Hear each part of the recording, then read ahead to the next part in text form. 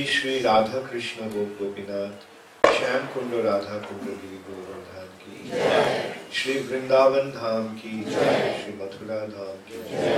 श्री जगन्नाथपुरी धाम की जय। श्री मायापुर नवद्वीप धाम की जय। गंगा माई की जय। जमुना माई की जय। भक्ति देवी की जय। तुलसी महारानी की जय। हरिनाम संकीर्तन की जय। गौर प्रेमानंदे। All glories to the assembled Lord. All glories to Shri Guru and Shri Gauranga. All glories to Shri Prabhupada. Namo Om Vishnu Padaya Krishna Prishthaya Bhutale Srimati Bhakti Vedanta Swami Niti Namine Namaste Saraswati Devi Gauravani Pracharine Nirvishesha Shulavati Pashtata. Hare Krishna. Hare Krishna. There is some space here. That area is quite empty. Maybe some devotees can come forward, and some devotees can fill up that space.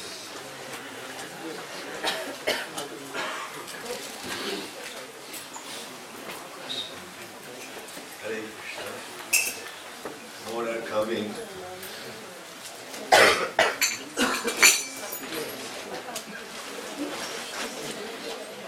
Some of you can sit on the sofa.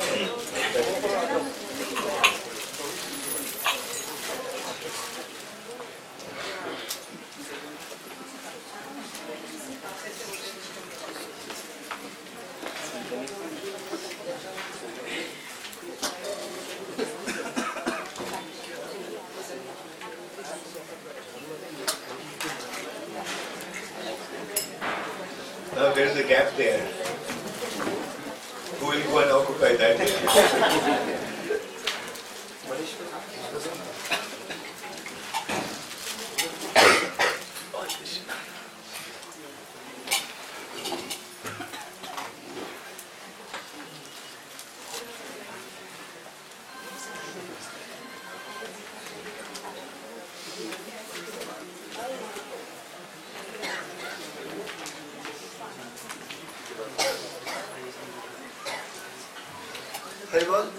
सभी लोग अपना mobile का जो ringer है वो silent या vibration mode पे कर दें पागल पे।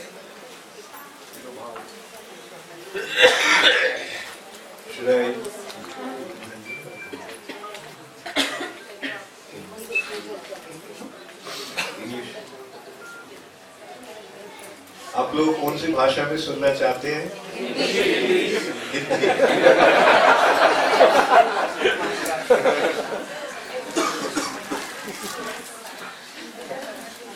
How many for Hindi? How many for English? Okay. English is defeated. Gujarati.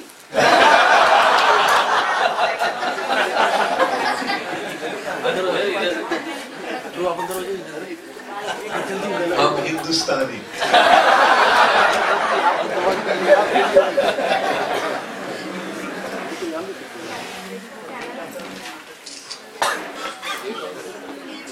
पहले प्रश्न जो मेरा मन में आ रहा था कि कल जब मैं विग्रह का नाम सुन रहा था तो ये नाम तो मैंने चुना, बल्कि आज कल ही ऐसे लग रहा था कि शायद मैं नाम बहुत लंबा चुन लिया। और आज जब Swami Gaur Prabhu was singing, I was singing that he was having difficulty. देख रहा था कि उनको गाने में थोड़ा असुविधा हो रहा था। गौर सुंदर निताई चैतन्य, गौर सुंदर निताई चैतन्य।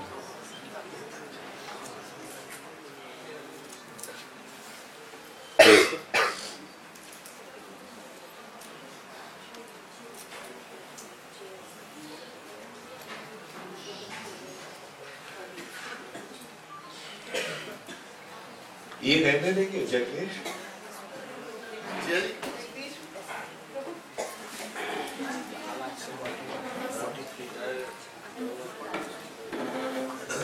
सुना तूने मैं जो बोल रहा था? सुनीता कहाँ है? ये नाम थोड़ा लंबा हो गया क्या? मुझे तो बहुत अच्छा लगा। हाँ, तो बहुत अच्छा लगा। ठीक है, तो गाने के समय और कोई गौर निताई या निताई और हरि बोल, बल्कि नाम तो अच्छा सुनाओ, कैसे तुम गा रही थी? I was thinking to sing them separately.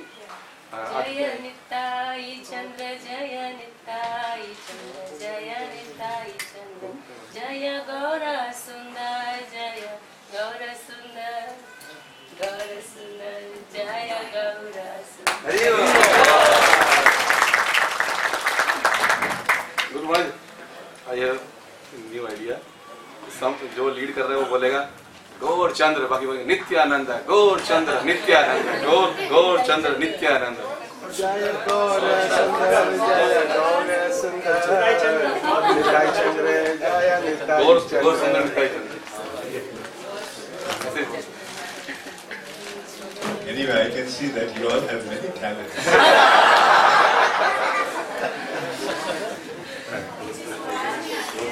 आवाज नहीं आ रहा है, तो स्पीकर जो है, स्पीकर कहाँ है? स्पीकर यहाँ रखा गया है, तो स्पीकर वहाँ तक ले सकता है उस कोने में। ओह अच्छा, नहीं तो उसमें डायरेक्शन थोड़ा उस तरफ कर दीजिए। आप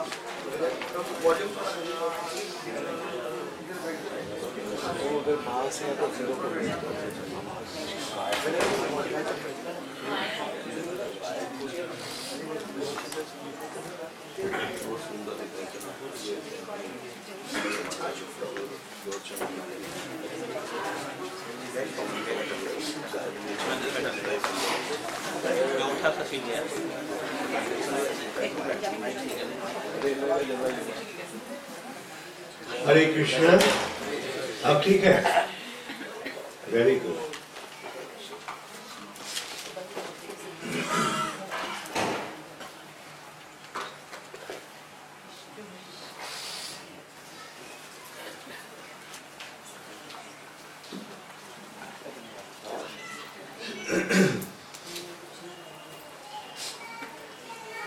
तो भगवान का नाम का समाधान हो गया।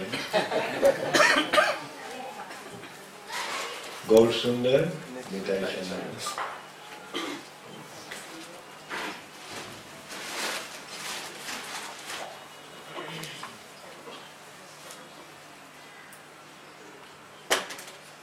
नहीं तो और एक कर सकता है केवल निताई गौर सुंदर, निताई गौर सुंदर, निताई गौर सुंदर। एनीवे, जगदीश विचार, आखिरी विचार तुमको करना पहले नाम।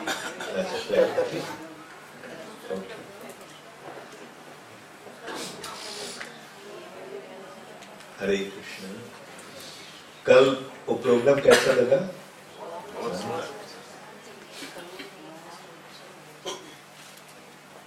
वैसे ये है फेस्टिविटी, महोत्सव। कृष्ण भक्ति का जो मार्ग है वो महोत्सव से पूर्ण होता है। भगवान के लिए हम जो कुछ करते हैं अगर सही रूप से होता है तो एक उत्सव बन जाता है। चाहे सुबह मंगल आरती हो या अभिषेक हो या गौर पूर्णिमा का महोत्सव हो या कोई भी उत्सव, भगवान को केंद्र बनाकर जब हम करते हैं तो वो एक उत्सव बन जाता है। केवल उत्सव ही नहीं, महा उत्सव बन जाता है, महोत्सव। और इसके द्वारा आध्यात्मिक जगत आनंद से पूरित होता है, आनंद से पूर्ण होता है। आनंदमय अभ्यासात्।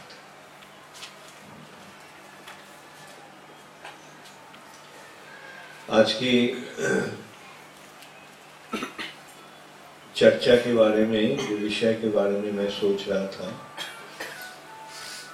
दो विषय में सोच रहा था, तो मैं आपसे पूछूंगा आप कौन सी विषय सुनना चाहते हैं। एक विषय था, जब मैं यहाँ आया तो सुबह शाम ने बोला कि यहाँ यूनिवर्सिटी में एक डिबेट हुआ था, तो डिबेट का विषय था कृष्ण भगवान है या कृष्ण मनुष्य है। तो डिबेट में जीत हुआ है कृष्ण मनुष्य है। ये स्वाभाविक है, कलियुग है। तो इसलिए मैं कुछ बोलने बोला इसको निरसन करने के लिए। इस विषय में ही चर्चा करेंगे। कोई अच्छा है। Next time Subal can go and debate. Actually, it was inter-college and inter-school. Why didn't somebody from our side go? They didn't allow. No, students. They are preaching to the students. Yes. Why didn't you prepare the students? How to do that? Now Now it's too late. The debate is over.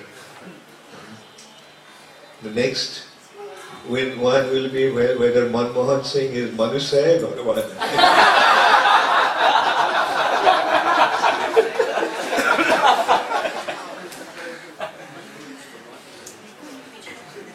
Manmohan Singh है, राहुल गांधी। ऐसे देखो कोई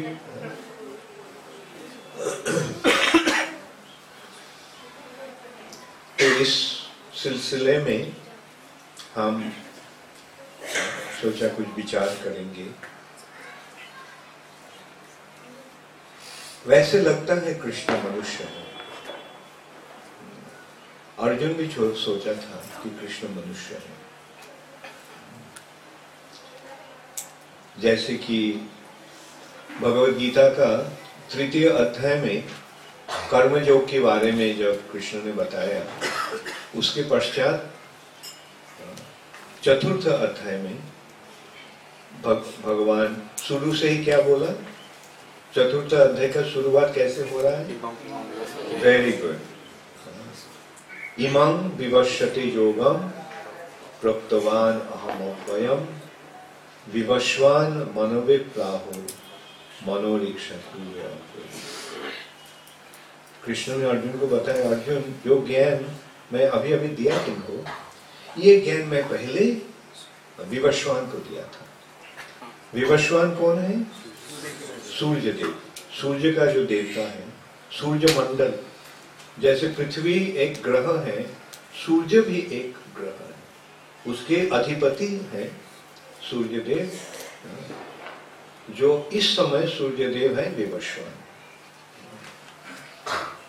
तो कृष्ण ने बताया कि ये ज्ञान पहले मैं सूर्यदेव को दिया था, और सूर्यदेव विवस्वान उनके पुत्र मनु को दिए थे, वैवस्वत मनु इक्षाकु वे अप्रवीत, और मनु उनके पुत्र इक्षाकु को दिए थे। एवं परंपरा प्राप्त, इस तरह परंपरा के माध्यम, मतलब गुरु शिष्य के परंपरा के माध्यम इस ज्ञान प्रवहमान है, बह रही है। तो अर्जुन तब कृष्ण को पूछा, कृष्ण अपरम भवतो जन्म परम जन्म विवश्य, तो तुम्हारा जन्म तो कुछ दिन पहले हुआ था, तुम्हारा और मेरा उम्र बराबर है, कुछ दिन पहले तुम्हारा जन्म हुआ था, और विवस्वन का जन्म तो कितने हजारों करोड़ों साल पहले हुआ था। कथम एतद् विजानीयाम तमादु प्रोक्तवान, कैसे मैं समझूंगा कि इस ज्ञान तुम विवस्वन को दिया था। सही प्रश्न है, क्योंकि है तो भाई, कजन्स। कृष्ण का माता, कृष्ण का पिता और अर्जुन का माता भाई बहन है, कुंती देवी और वसुदेव। कुंती देवी वसुदेव का बहन। तो इस संपर्क से, इस सिलसिले में कृष्ण और अर्जुन क्या बोलते हैं, ममेरा ममेरा फुफेरा, मामा का लड़का और फूफो का लड़का, मामा फूफी, बुआ, ठीक है चलो।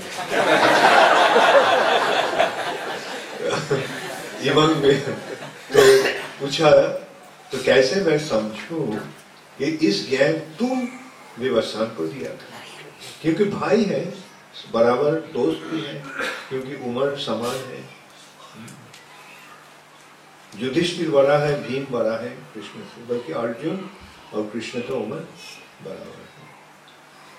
तो इसलिए कृष्ण ने, अर्जुन ने पूछा कि तुम तो कुछ दिन पहले तुम्हारा जन्म हुआ, तो मैं कैसे समझूंगा कि तुम इस ज्ञान उनको दिए थे, विवस्वान को दिए थे। तब कृष्ण ने बताया, अर्जुन बहुनी में व्यतीतानि जन्मानि तव चान्ति, बहुत बहुत बार तुम्हारा जन्म हुआ, मेरा भी जन्म हुआ। जन्मानि तव च अर्जुन, तुम्हारा जन्म हुआ और मेरा भी। परंतु तानि अहम वेद सर्वाणि, उस सारे जन्म के बारे में मुझे पूरा याद है, बल्कि न तम वेद था परंतु, बल्कि अर्जुन तुमको उस विषय में कुछ ज्ञान तुमको याद नहीं है, कुछ ज्ञान तुमको नहीं, कुछ याद तुमको नहीं। पिछले जन्म के बारे में कुछ याद रहता है हम लोगों को? पिछले जन्म क्या, पिछले दिन के बारे में क्या याद रहता है? हमारा ये है स्थिति, हमारा जो मेधा है, धी शक्ति, स्मृति शक्ति जो है मनुष्य का बहुत कम होता है, बल्कि भगवान का स्मृति शक्ति भी पूर्ण है। भगवान कुछ भी नहीं भूलते, कुछ भी नहीं भूलते। क्या भगवान हम लोग क्या किया उसके बारे में नहीं भूलते, हर व्यक्ति क्या क्या कर रहा है सारी बात भगवान को याद है। कैसे संभव, वो हम समझ नहीं पाएंगे हमारे क्षुद्र विचार के द्वारा। तो भगवान ने तो बताया, देखो अर्जुन, उसके पश्चात भगवान अर्जुन को बता रहे हैं कि जन्म कर्म चमे दिव्यम,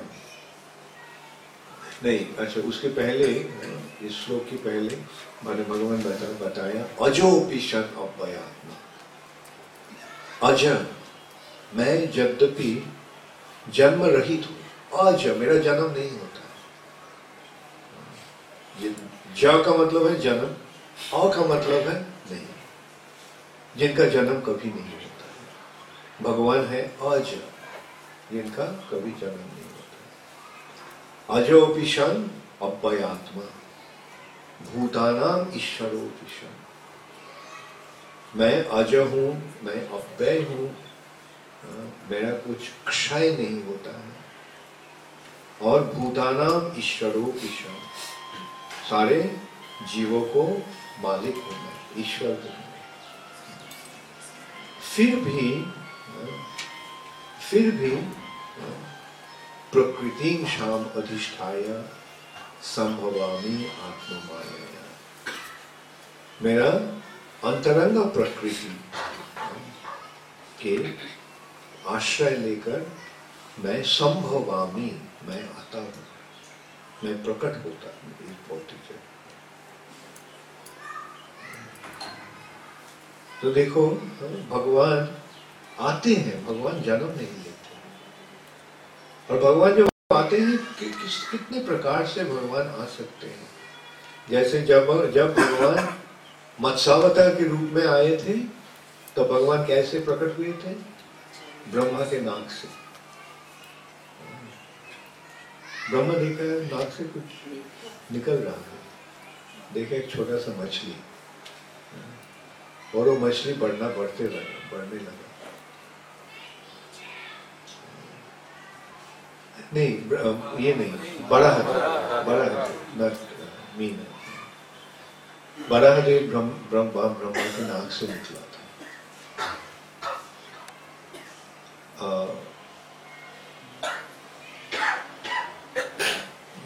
मत्स्यावतार सत्यव्रत के हाथ में ऐसे प्रकट हुआ था, ऐसे आ गए।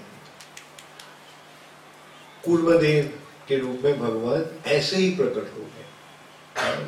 देखा कि मंदर पर्वत ऐसे डूब गया है।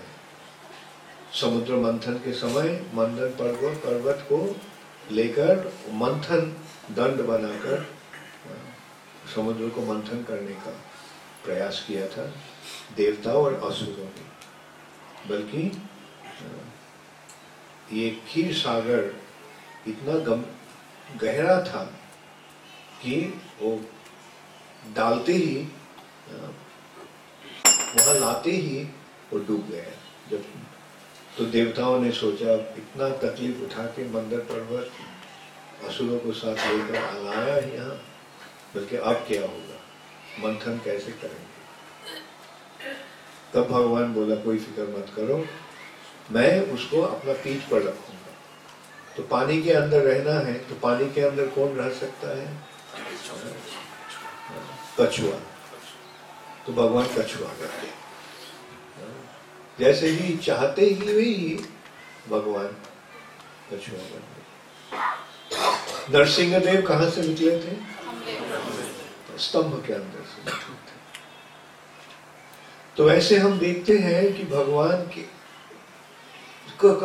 को जन्म लेकर यहाँ आना नहीं पड़ता।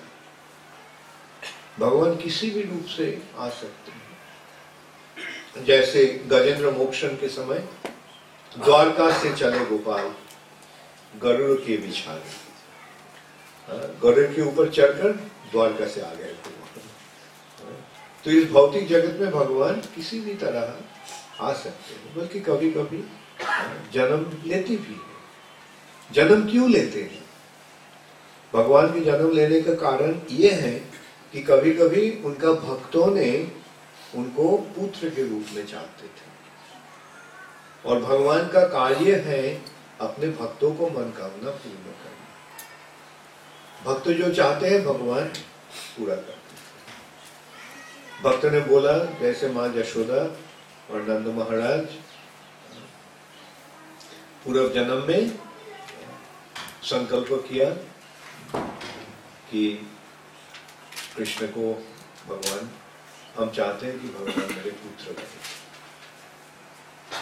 तो भगवान बोला ठीक है, अगला जन्म में मैं तुम्हारे पुत्र के रूप में। तो इसलिए माँ यशोदा और नंद महाराज के पुत्र के रूप में कृष्ण आए थे, उनके मनोकामना पूर्ण करने के लिए। वैसे ही देवकी और वसुदेव भी अपने के पुत्र के रूप में भगवान को चाहा, और भगवान उनकी मनोकामना पूर्ण की। भक्त के मनोकामना पूर्ण करने के लिए और मनुष्य रूप लीला करने के लिए। अगर मनुष्य के रूप में लीला करना है तो मनुष्य का आगमन कैसे होता है? जन्म लेकर होता है। तो अगर भगवान आकाश से निकलेंगे तब तो कोई उनको मनुष्य नहीं मानेंगे। तो इसलिए भगवान मनुष्य के रूप में लीला करने के लिए ऐसे जन्म लेते हैं। परंतु यद्यपि भगवान ऐसे जन्म लेते हैं, बल्कि भगवान का कार्यकलाप बिल्कुल अलौकिक रहता है, लौकिक नहीं, आम आदमी की तरह नहीं। भगवान अद्भुत रूप से अपना लीला विलास करते हैं। आप जानते हैं, भगवान जब देवकी के गर्भ में थे तब देवताओं ने आकर उनको वंदना करने लगे। जन्म के पश्चात जब भगवान जन्म लिया तो कैसे जन्म लिया? चतुर्भुज रूप लेकर जन्म लिया, द्विभुज रूप लेकर नहीं, चतुर्भुज रूप लेकर जन्म लिया। परंतु उसके पश्चात द्विभुज बन गया, द्विभुज बन गया मनुष्य के रूप में। यद्यपि मनुष्य के रूप में लीला कर रहे हैं, जैसे भगवान कह रहे हैं, जन्म कर्म मेरा कार्यकलाप भी दिव्यम, मेरा जन्म दिव्य है, मेरा कार्य भी दिव्य है। जैसे भगवान का सारे कार्य लौकिक है या अलौकिक है? अलौकिक है। Amazing, wonderful. जैसे भगवान का उम्र जब 7 दिन का था, पूतना आई थी भगवान को हत्या करने के लिए, बल्कि भगवान ने पूतना को संहार कर दिया। कोई बच्चा के ऐसे राक्षसी को हत्या कर सकता है? और ये कोई मामूली राक्षसी नहीं थी। पूतना इतनी भयंकर राक्षसी थी कि देवता भी उस पूतना से डरते थे।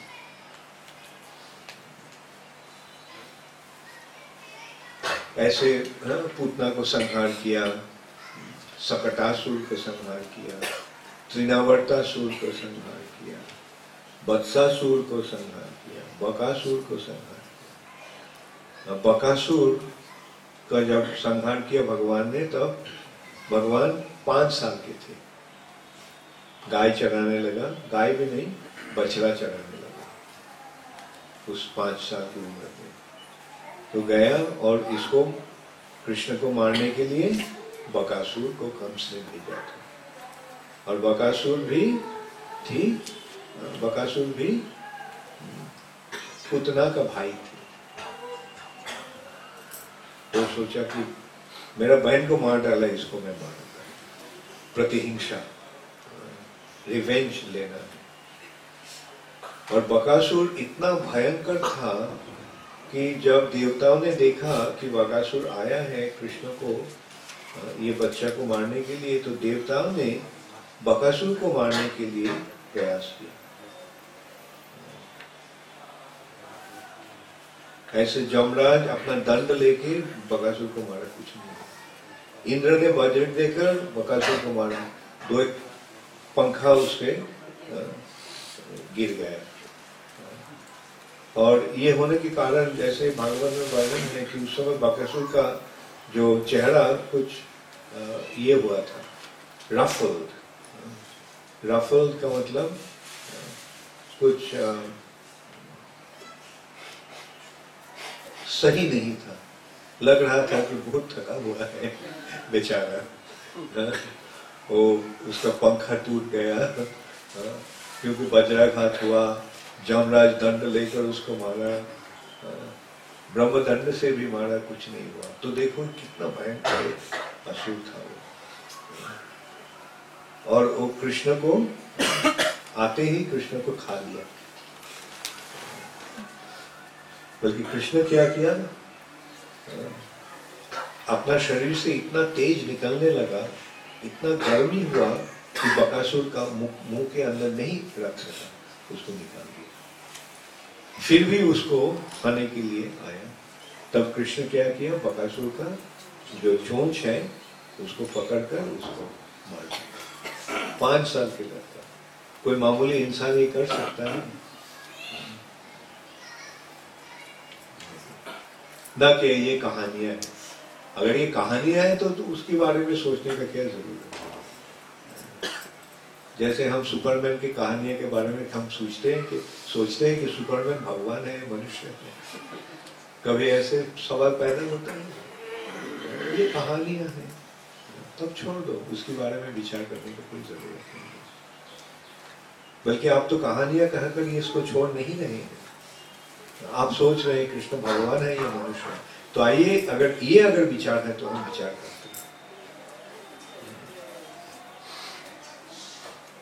7 साल की उम्र में कृष्ण अपना बायां हाथ के ऊपर गिरी गोवर्धन धारण कर लिया। गोवर्धन धारण, कोई मनुष्य क्या ऐसे काम कर सकता है? तो देखिए कृष्ण क्या बोल रहे हैं कि जन्म कर्म च मे दिव्यम एवं ज वेत्ति तत्त्वतः तत्ता देहम पुनर्जन्म नोइति मामेति शुभम्। जन्म कर्म च मे दिव्यम,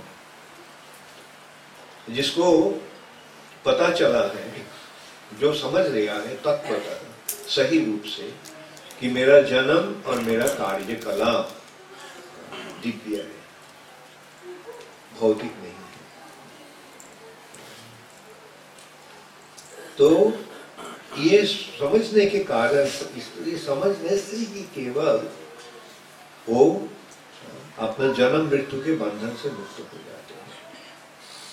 अगर हम समझ लेते हैं कि कृष्ण का जन्म अलौकिक है, दिव्य है, तब हम को और जन्म लेना नहीं पड़ेगा। ऐसा अद्भुत है कृष्ण का जन्म, कृष्ण का कर्म, कृष्ण का लीला। फिर भी और भगवान ये भी कह रहे हैं कि अवजानान्ति मां मूढ़ा, जो मूढ़क है वो हमको पहचानता नहीं, परंतु हमें अवज्ञा करता है। अवजानान्ति मां मूढ़ा, क्यों? क्योंकि मानुषीम तनुमाश्रिता, क्योंकि मैं मनुष्य रूप में आया तो वो लोग सोचते हैं कि मैं मनुष्य हूं, जैसे ये विचार हो रहा है। बल्कि असल में ये क्या है, वो लोग मूढ़ है, मूढ़क है, भगवान के बारे में जानते नहीं है, इसलिए ऐसे विचार करते हैं भगवान मनुष्य है। अब कलियुग का मुश्किल ये है कि भगवान को सब मनुष्य बना दिया और मनुष्य को भगवान बना रहा। जैसे कलियुग का बहुत पॉपुलर अंडरस्टैंडिंग क्या है,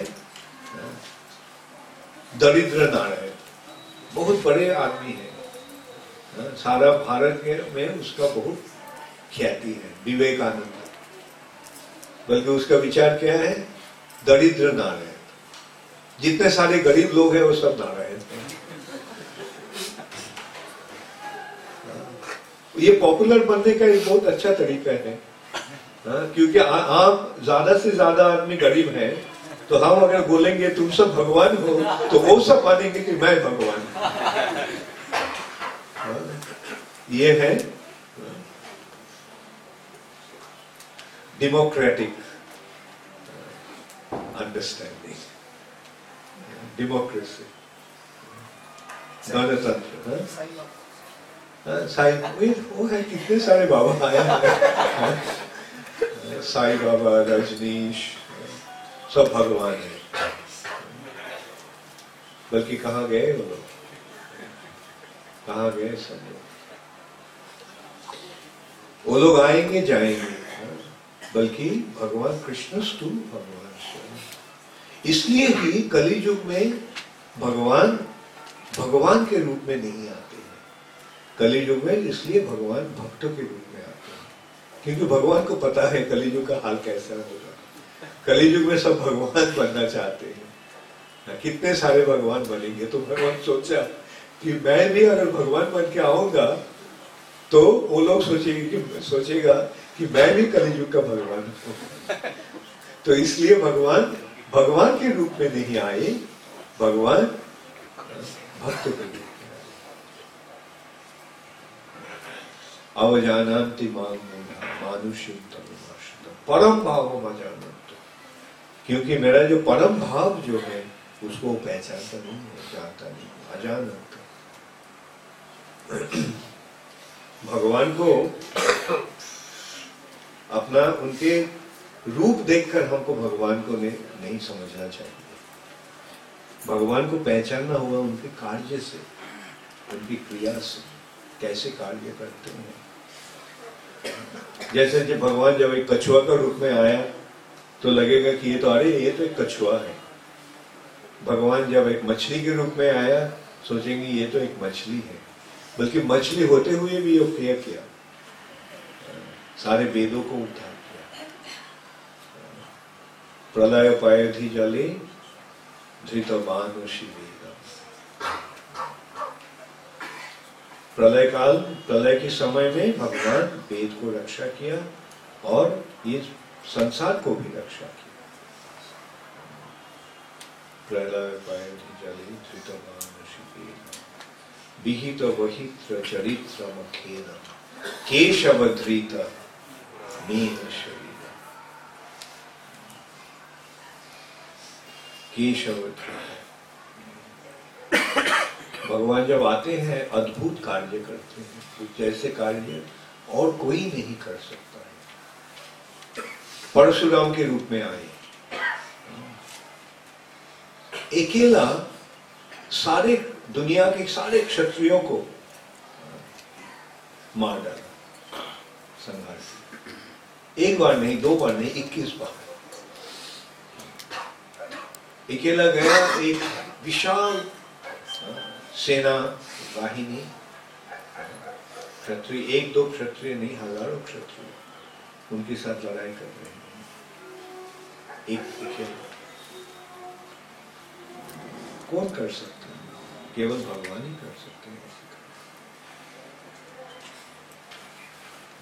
इसलिए भगवान को कैसे पहचानना है? उनके रूप देखकर पहचानना मुश्किल होगा। भगवान को कैसे हम पहचान सकते हैं? भगवान को कार्य के माध्यम, परम भावम, उनके जो परम भाव, दिव्य भाव है, उनके जो अद्भुत लीलाएं हैं, वो लीलाएं के माध्यम भगवान को पहचानना है। और जब हम ऐसे भगवान को लीला स्मरण करते हैं, लीला शास्त्र में जो लीलाएं का वर्णन है उसको सही रूप से समझकर हमको विचार करना, तब स्वतः ही हम समझ लेते हैं कि ये कृष्ण भगवान है।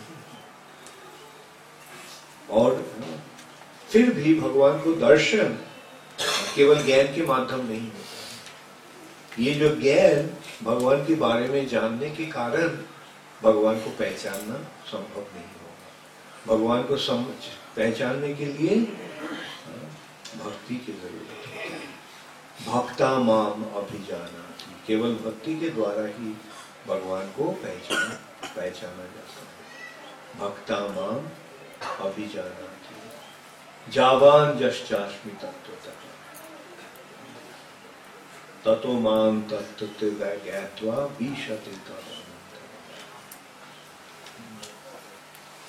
भक्ति के द्वारा ही भक्ता मां अभिजानाति। तो ये प्रेमांजन छुरित भक्ति विलोचन, प्रेम रूप अंजन के द्वारा जब हमारे आंखें रंजित होता है, तभी केवल हम भगवान को पहचान सकते हैं। दुर्योधन भी भगवान को देख रहा था, अर्जुन भी भगवान को देख रहा था। दुर्योधन क्या देख रहा था? दुर्योधन ऐसे मूढ़क के भांति भगवान को एक मनुष्य के रूप में देख रहा था। यद्यपि दुर्योधन भगवान का विश्व रूप भी देख रहा था। संधि के प्रस्ताव लेकर भगवान जब गए थे हस्तिनापुर और समझाने के लिए थे, चलो तुम आधा राज्य देना नहीं चाहते हो, 5 भाई के लिए केवल 5 गांव दे। कृष्ण का ये प्रस्ताव था संधि के लिए। दुर्योधन इनकार कर दिया। 5 गांव क्या, सुचग्र मदे भूमि भी मैं दे, सुई के आगे का जो सुई के जो नोक की बराबर जमीन भी मैं नहीं दूं।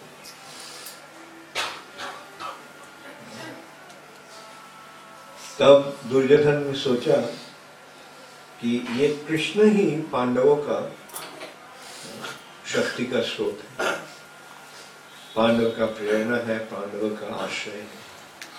तो इस कृष्ण को अगर हम बंदी कर लेते हैं तो पांडव ने सब एकदम दुर्बल हो गया। तो ये किया, प्रयास किया कि चलो कृष्ण अकेला आया मेरे में सभा में, चलो मेरे सारे सैनिकों के द्वारा उसको बंदी कर देते।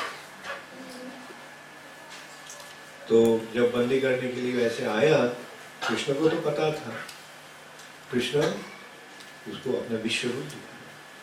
तब सब डर गए, भाग गए। बल्कि इस सिलसिले में जब दुर्योधन को बाद में बताया गया था, तो दुर्योधन बोला वो तो मैजिक था। ऐसे कुछ मैजिक दिखाया और हम सब डर गए। तो जो नास्तिक है, जो भगवान विद्वेषी है, भगवान को विश्व रूप देखते हुए भी वो लोग भगवान को भगवान के रूप में नहीं मानना चाहता। और अर्जुन किस रूप से भगवान को देख रहे हैं? परम ब्रह्म, परम धाम, पवित्र परम। ये था अर्जुन का युक्ति। आप परम ब्रह्म हैं, सबके परम आश्रय है, परम पवित्र है। और आहुस्तम ऋषयो सर्वे, सारे ऋषियों ने, जो ज्ञानी है, जिसको तत्व ज्ञान जिनको है, जो सब कुछ जानते हैं, जो त्रिकालदर्शी है, जो अतीत, वर्तमान और भविष्य, ये तीन काल एक साथ देख सकते हैं, उन लोगों ने कहते हैं कि आप भगवान हैं। असितो देवल व्यास, असित, देवल, व्यासदेव, ये सब बताए और स्वयं चैव प्रविश्य।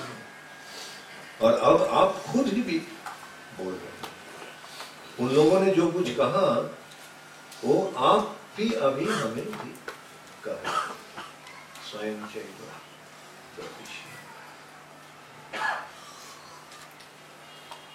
तो वैसे सही रूप से भगवान को पहचानना होगा।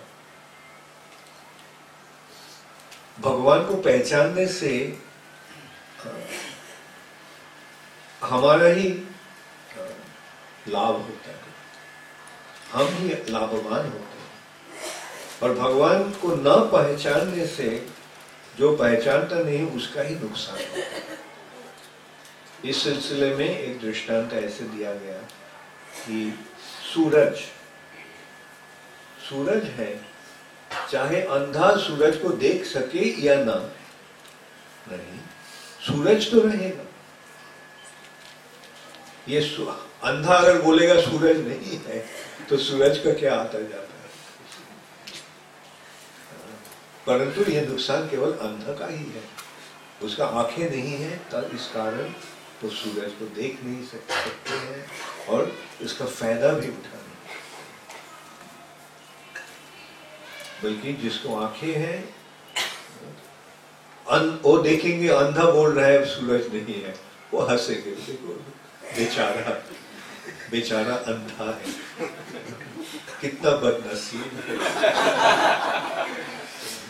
तो वैसे ही जो भगवान को नहीं मानते हैं भक्त लोग वैसे ही सोचते हैं, हाय बेचारा,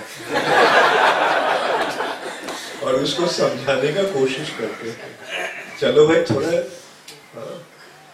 ये आंखें खोल के देखने का कोशिश करो, थोड़ा सा आंखें अगर खोलोगे, दृष्टि अगर सही होगा तो देख सकोगे सूरज को। वैसे ही भगवान को दर्शन करने के लिए जो ज्योति का प्रयोजन होता है वो है भक्ति रूप ज्योति के द्वारा ही केवल हम भक्ति रूप आंखों के द्वारा ही केवल भगवान को दर्शन कर सकते हैं। प्रेमांजन छुरित भक्ति विलोचन। तब कैसा होता है जब प्रेम रूप अंजन के द्वारा हमारे आंखें रंजित हो जाता है, तब संत सदैव निरंतर हर समय हृदयेषु विलोकयन्ति, हृदय के अंदर भगवान को दर्शन करते हैं।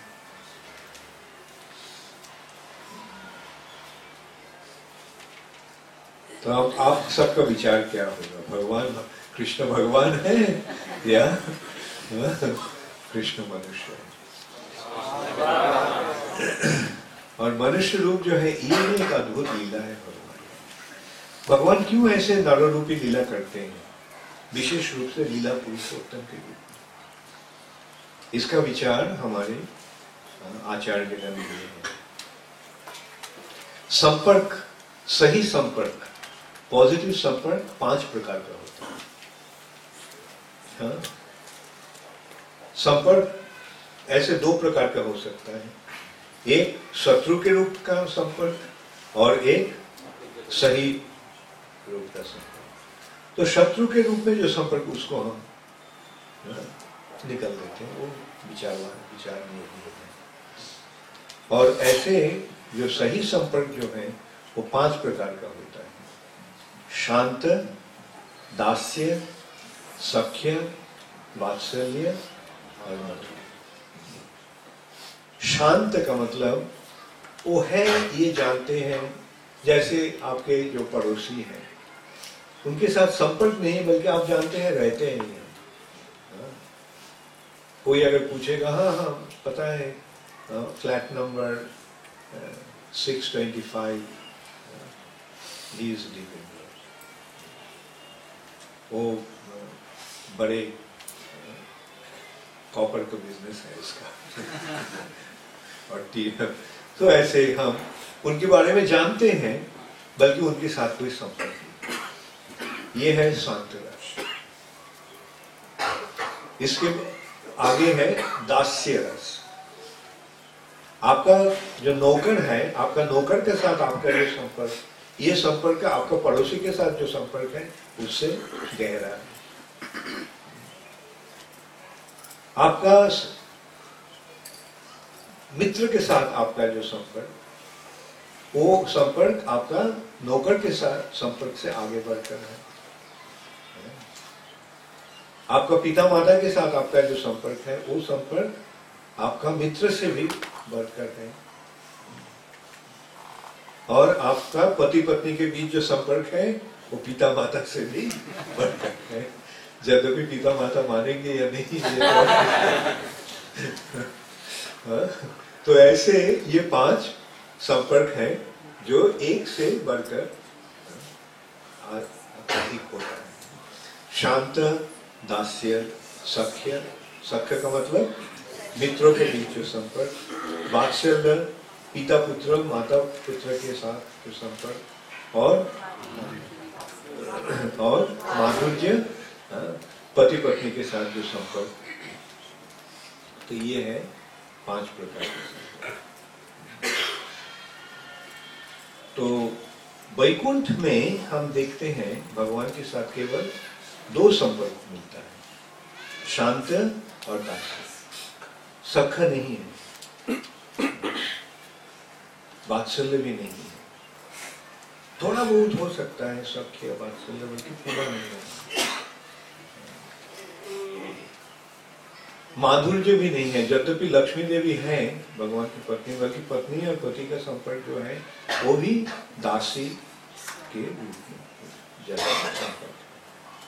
पत्नी का मानेंगे या नहीं पता नहीं है, पत्नी का पोजीशन पति के सामने दासी।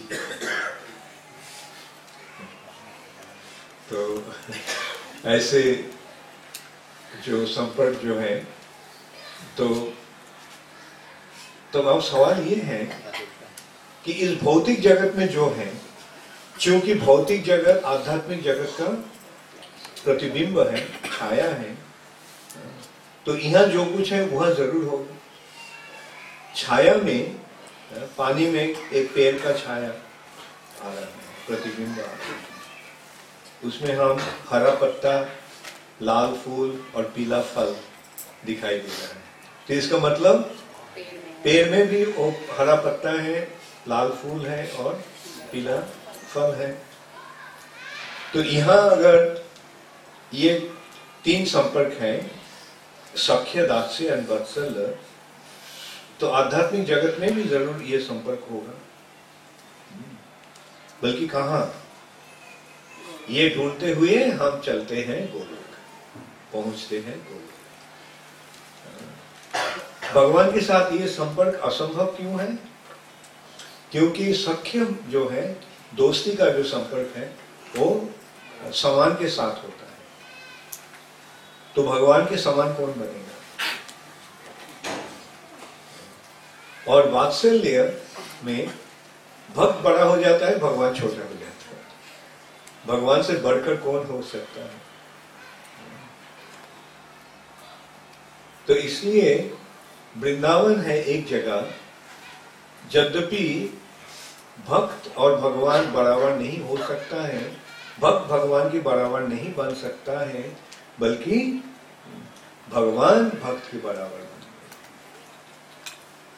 गए। भक्त भगवान के समान नहीं हो सकता है, बल्कि भगवान भक्त के समान हो सकता है। भक्त भगवान से बढ़कर नहीं हो सकता है, बल्कि भगवान भक्त से छोटा हो जा सकता है।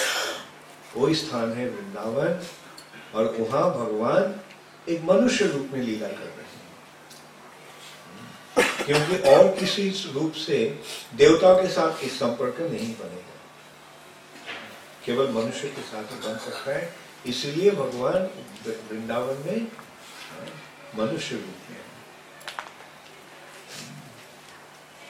तो ये इस सिलसिले में भी वर्णन हुआ है कि भगवान के जितने सारे लीलाएं हैं, उनमें से नर लीला, मनुष्य रूपी जो लीला है, वो सबसे बेहतर है, सर्वश्रेष्ठ। कृष्णेरो যতকু খেলা তার মধ্যে নরলীলা নরবপু তাহার স্বरूप। मनुष्य रूप कृष्ण का स्वरूप, और उस स्वरूप देकर भगवान मनुष्य को बनाया। ऐसा नहीं क्योंकि भगवान इस रूप में आया तो भगवान मनुष्य बन गए, ना, भगवान कृपा करके मनुष्य को इस रूप में अपना रूप, ताकि मनुष्य रूप प्राप्त होकर वो भगवान के बहुत नजदीक आ सकते हैं। ये मनुष्य रूप प्राप्त होने के कारण हम भगवान के कितने नजदीक आ सकते हैं, वृंदावन लीला में हम प्रवेश कर सकते हैं। तो ऐसे जितना ही हम जिस दृष्टिकोण से हम विचार करेंगे, हम देखेंगे कि ये भगवान की एक अद्भुत कृपा के प्रकाश है कि भगवान इस रूप हमको दिया। अपना जो रूप है वो स्वरूप भगवान हमको दिया। वृंदावन में भगवान स्वयं भगवान है, और वैकुंठ में भगवान का कला है, अंश कला।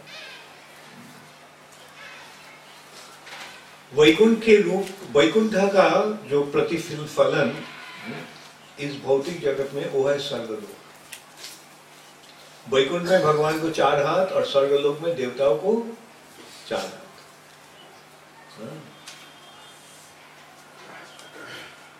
और वैकुंठ से आगे बढ़कर क्या है, वृंदावन। तो जब छाया पड़ती है तो छाया में जो ऊपर है वो नीचे दिखाई देती है।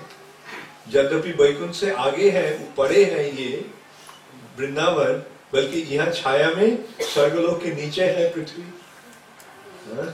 और इस पृथ्वी में हम लोगों को 2 हाथ मिला है, जैसे रूप भगवान को वृंदावन है।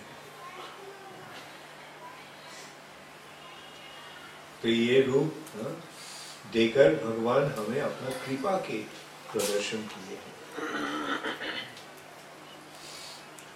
भगवान के बराबर बनने के लिए नहीं, भगवान के साथ अपना प्यार के संपर्क स्थापन करने के लिए ये सुजोग भगवान हम सबको दिए। हरे कृष्ण, गौर प्रेमानंद। कोई प्रश्न है किसी को? रिक्वेस्ट है जीव गोस्वामी का डिसअपीयरेंस प्लीज कुछ उसके लिए बताइए। जीव गोस्वामी का आज डिसअपीयरेंस है। Oh right, that's true. Okay, yeah. Okay, I'll discuss about that. Yes, Radhachandra. मानुषिक तनु आश्रितम। हाँ। अनुग्रह भक्तानां मानुषिक तनु आश्रितम। गीता और कंसेंट इसका मानुषिक तनु आश्रितम। इसको थोड़ा एक्सप्लेन करिए। जैसे अभी है भगवान का जो रूप है उसके ऊपर ही मनुष्य का रूप बना है। तो भगवान का जो स्वाभाविक रूप गोलोक में है, वही भगवान ने प्रकट किए आदि। Very good. Yes. So why it is told मानुषिक तनु आश्रितम? हाँ. It is taken मानुषिक आश्रितम. Yeah. So this way we have to understand that when the Lord comes to the material nature, He assumes a form, as if it is like that of a human being. And in this form he is performing his pastimes. Like if you see him as an incarnation, that then he came, assumed the form, and that form is like human being. So you see, in Bhagavad Gita, Vrindavan Tattva is not being revealed. That's why it is being presented in that way. But when you go to the Vrindavan, enter into Vrindavan, you see Bhagavad Gita's Krishna is actually Vasudev Krishna. He is not Brajendra Nanda Krishna. Therefore he is not fully revealing the Braja, the mystery of the Braja. And that's why he is presenting it this way, Manush. Avajananti mang mudha, manushim tanum ashrita. Manushim tanum ashrita. As if he has assumed the form of a human being, it is an incarnation. It is not his Swayam Rupa. But he comes in the same form. He comes in the same. Arjuna comes in Drashtam Manusham Rupam Tat Swamyam Vinardana. His original form at least. Or he here with the same over here. Right. Yeah. So that's why you can see, like, Arjuna didn't want to see the universal form. He requested to show the four-arm form. But after the four-arm form, Krishna assumed his original form. In this way, it's appearing as if that two-armed human-like form is subordinate to his Chaturbhuj form. As if he is originally Chaturbhuj, he has assumed the Dvibhuj form. You get the point? If you look at it from Vaikuntha perspective, then as if he has assumed the human form.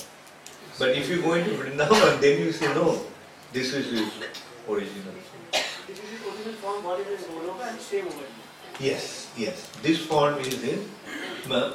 Krishnero joteko khela, tar moddhe narolila, naro bopu taharo swarup. Naro bopu, the human-like form, is his swarup.